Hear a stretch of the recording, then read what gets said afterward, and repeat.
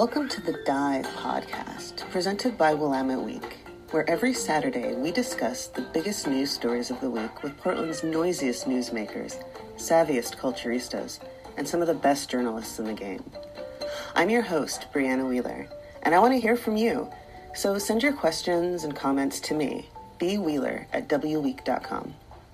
All right, y'all, enjoy the show. Today I'm talking to my favorite Histora Oregonian, Kenck Crispin, about this week's Choose Your Own Adventure cover package, You Can Find Portland's Buried Treasure. Doug put this piece together with fellow Histora Oregonian, J.B. Fisher, and if you haven't already, you really should grab a physical copy of this issue before it quits the stands, because there is a literal, real-life, rich stuff treasure map inside. It's Saturday, November 12th, and this is episode 97 of The Dive.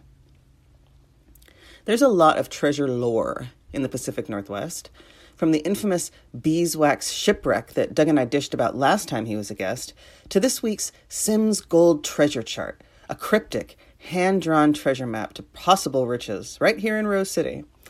And just a disclaimer, regardless of the treasure map you're studying, please don't dig up a grave. Doug will explain why that disclaimer is necessary, but first, here's what I learned from this week's edition of Willamette Week. From the WW website, the election results are here, and there are some high highs and some low lows. Joanne Hardesty conceded to Renee Gonzalez. Charter reform passed. Gun control scored a big win, and despite a breathtakingly deep-pocketed campaign against her, Tina Kotek is the new governor of Oregon. Buckle up, y'all. Change is coming. Lucas Manfield reports a troubling new trend in crime. Vandals and thieves stealing catalytic converters from the minibuses used to transport Portland's special needs students. Security in the bus yards is sparse and lax, but a non-lethal, solar-powered electric fence might be the solution.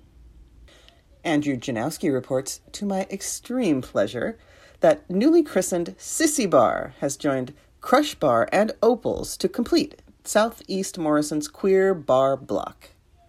See you at the tea dance. All right, now let's chat with Doug Kenck Crispin about his cover piece, You Can Find Portland's Buried Treasure. So the Portland Treasure Chart appeared in the 1930s. There was a judge in Seattle named Everett Smith, and he passed away, and his son was going through his papers. And he found this very unique document. There was nothing else like it, no other notes alluding to it. But it was this map that seems to describe Portland, Oregon.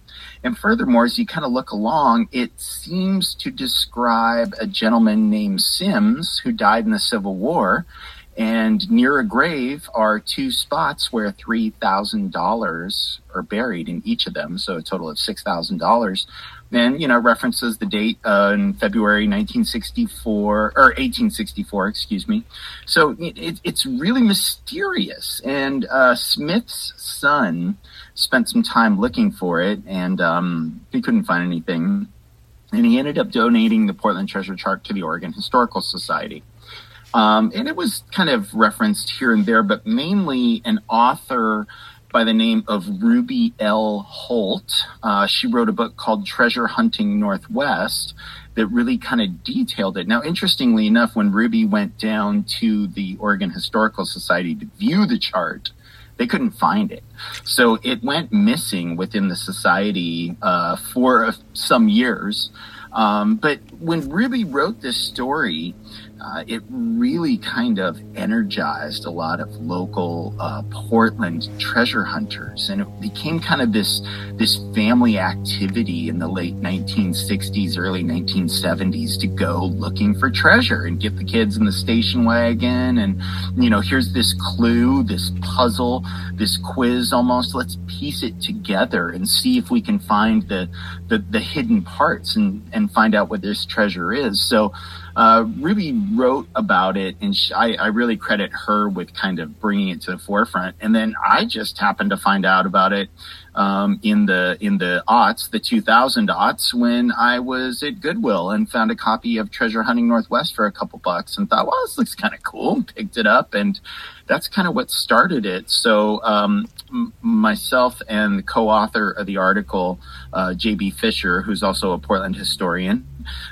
we just have geeked out on this story for a couple of years. And so we've just kind of delved a little deeper and thought that this would be a good story for Willamette Week readers that they would geek out on as well. So I'm glad that it came to fruition.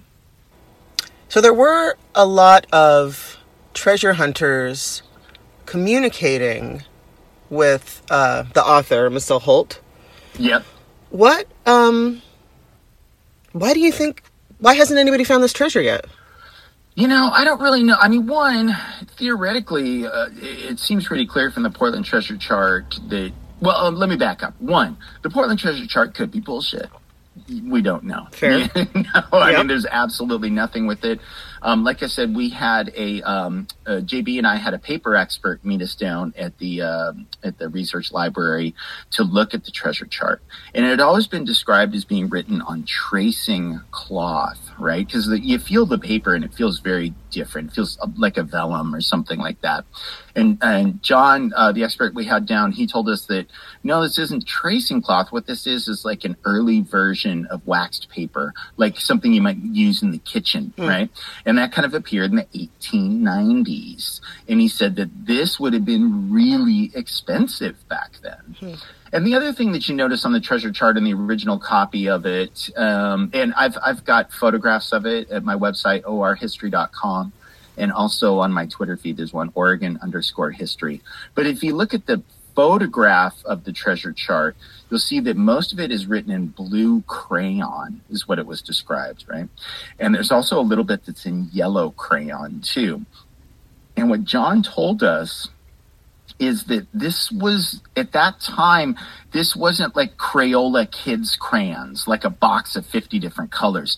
These were actually like an artist's crayon. Okay, so something that pretty much a professional artist would use. Sure. Like children wouldn't have it. And it would have been very expensive as well. So the thing about these, if we look at this chart of being somewhere between the 1890s to the 1920s that it was manufactured, these were really kind of specialized products. It wasn't like you or I just went over and, we grabbed some paper off of the printer, and then we grabbed our Sharpie and then kind of wrote it out. Like, these would not have been really common day accoutrement for that time period. So I think the reason why people haven't found the Portland treasure is A, it's either bullshit. B, there's some stigma about digging up graves. I don't know why, but apparently there is. C, maybe they did find it and they just have kept their mouth shut, not told anybody. That could be a possibility. But I think when we look into it, I mean, it's cryptic. And as John Henley told us as we were looking over this paper, is that a treasure map isn't like the movies where there's like an X and then you take that map and you're like, oh, there's that tree over there and here's that little path and it says I go 10 paces and well, here's where the X would be. I'll dig right here. I mean, treasure maps aren't like that. They are somewhat cryptic themselves. Yeah. Because while you may draw a map of where you buried the treasure, you don't want to lose said map and have someone else find your treasure. So, there's a few odd clues in the Portland treasure chart. One of them is there is an N. Well, there's lots of N's throughout the Portland treasure chart in the script that's written. But the very first N is backwards. It looks like the Russian letter E. It's a backwards N. Now, none of the other N's on the chart are backwards. Curious. So, I mean, there's a few little things that when you look at it, you go, is that a code that you then use with the treasure chart? But ultimately, I think this is why the Portland treasure chart has persevered through decades now, is it's so fucking trippy. Like, you can just sit and geek out out on it for hours, looking at it, like, is that a school or is that a steeple of a church? Like what? And there was a fantastic quote about how, and it's at the end of the article. I can't remember it now. It's one of the box quotes. One of the correspondents to Ruby wrote, it's just like I spin over this on my mind, and I feel like there's just one detail that will unlock the secret of the Portland treasure chart, and I feel like I'm just right on it, but I don't have it yet. So it's kind of this almost obsessive quality that goes along with it. Isn't that great when I'm just steering people towards this morning, Yet another obsession. This one's kind of ghoulish. Yes, definitely. Okay, so people are looking at this chart, they're poring over it, they're trying to dissect it. There's this one thing I can't figure out, but this could mean this, but that could mean that. But you and your co-author, you possibly did make a huge, gnarly discovery, which is why we're telling people not to dig up graves. Yeah. Again, we've kind of been geeking out on this for a while, and JB really started looking into this gentleman named Nathan Jones, who was up, he had an original donation land claim up around the Sylvan area. Mm-hmm. He owned a graveyard. He happened to be, unfortunately, he was bludgeoned one evening in his home, ended up being injured pretty severely, and he died a few days later, maybe a week later. But during the process, it was revealed that he had just made a land sale. And the proceeds that he received from that land sale were $6,000, which of course correlates with the Portland treasure chart. And, he'd received this sale in cash, and he had hidden it somewhere on his land. And the people that had invaded his home were looking for this money. Oh, wow. When the bludgeoning took place. So he seemed to really he had a graveyard. I mean, if you own a graveyard, theoretically it would be fairly easy for you to secure things in that graveyard that you would not want people to get to, especially with the stigma of digging up said yards. So, I think there's a lot going into it. And JB and I, in the article, we took a lot of his research and laid out kind of how people can follow along with kind of the train of thought that was going on there. So we've identified a specific grave in that area that we think, could be a possibility. We yet once again remind people to not dig up graves because it's generally frowned upon, as we said, and you could go to jail, I'd assume, for doing such a thing. But there's a lot of opportunity there. But again, that's one option. There's a lot of cemeteries in the Portland metropolitan area. If you go out a little bit, if you interpret the map a little bit more loosely than we have, we went out to a cemetery out in the wine country and looked around there. So, I mean, there's a lot of, and I think if anything, that's really what Ruby L. Holt's thrust was in her books, and what we want people to do in this article is just get out and just enjoy kind of having this other quest going on. Put down the screens, turn off the phone. Let's go outside and, get a bottle of wine and go to the graveyard and make some rubbings and just kind of geek out on what's going on there, get real goth. And who knows? I mean, maybe we'll come up with some ideas with the Portland treasure chart that come together. So. Would those graves, would that land ever be excavated with the purpose of finding this treasure? Is there a precedent for that? Does that ever happen?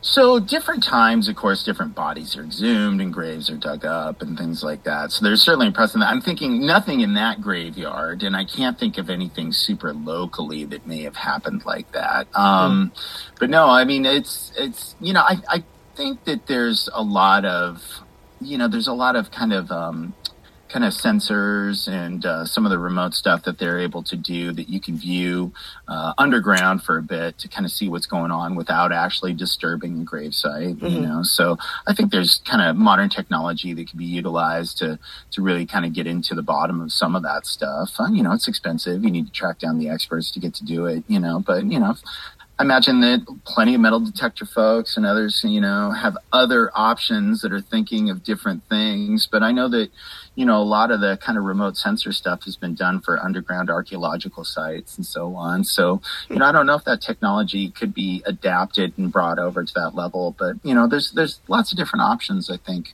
And we've been kind of focusing more on kind of that documentary, the historical record aspect of it. So, we'll see what happens, but it's a fun story. I'm glad people are geeking out on it. And I hope people come up with some ideas and, they can message us on Facebook or on Twitter or, email us and, let's kind of keep that correspondence going because I think that's really fun. That's a neat aspect of this story that we've been able to uncover that not a lot of folks have looked into before. Mm-hmm. Was there anything left out of the story? Anything cut out? I think we did. I think it was space-wise. We did talk about one of the graveyards that we went to out in wine country a couple years ago, Pike Cemetery. So that was cut out of there. But I have a podcast on it, a kick-ass Oregon history podcast people can look into on the Sims Treasure if they'd like to know a little bit more about that. But yeah, I think that, that was a nice thing, being the feature story, the cover story, we had a lot of space, to really kind of delve into this story and really kind of unpack a lot of the stuff that was going on. So I think that there was plenty of print there, plenty of ink for us to tell the story.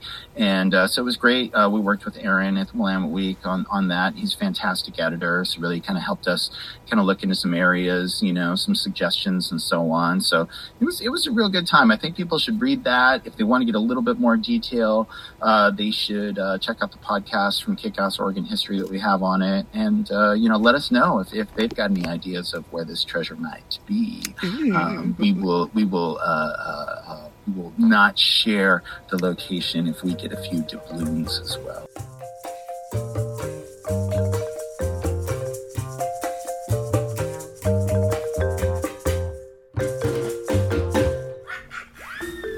Big thanks to my guest this week, Doug Kenck Crispin, and thank you for joining me. I hope you'll join me again next week. Until then, bye.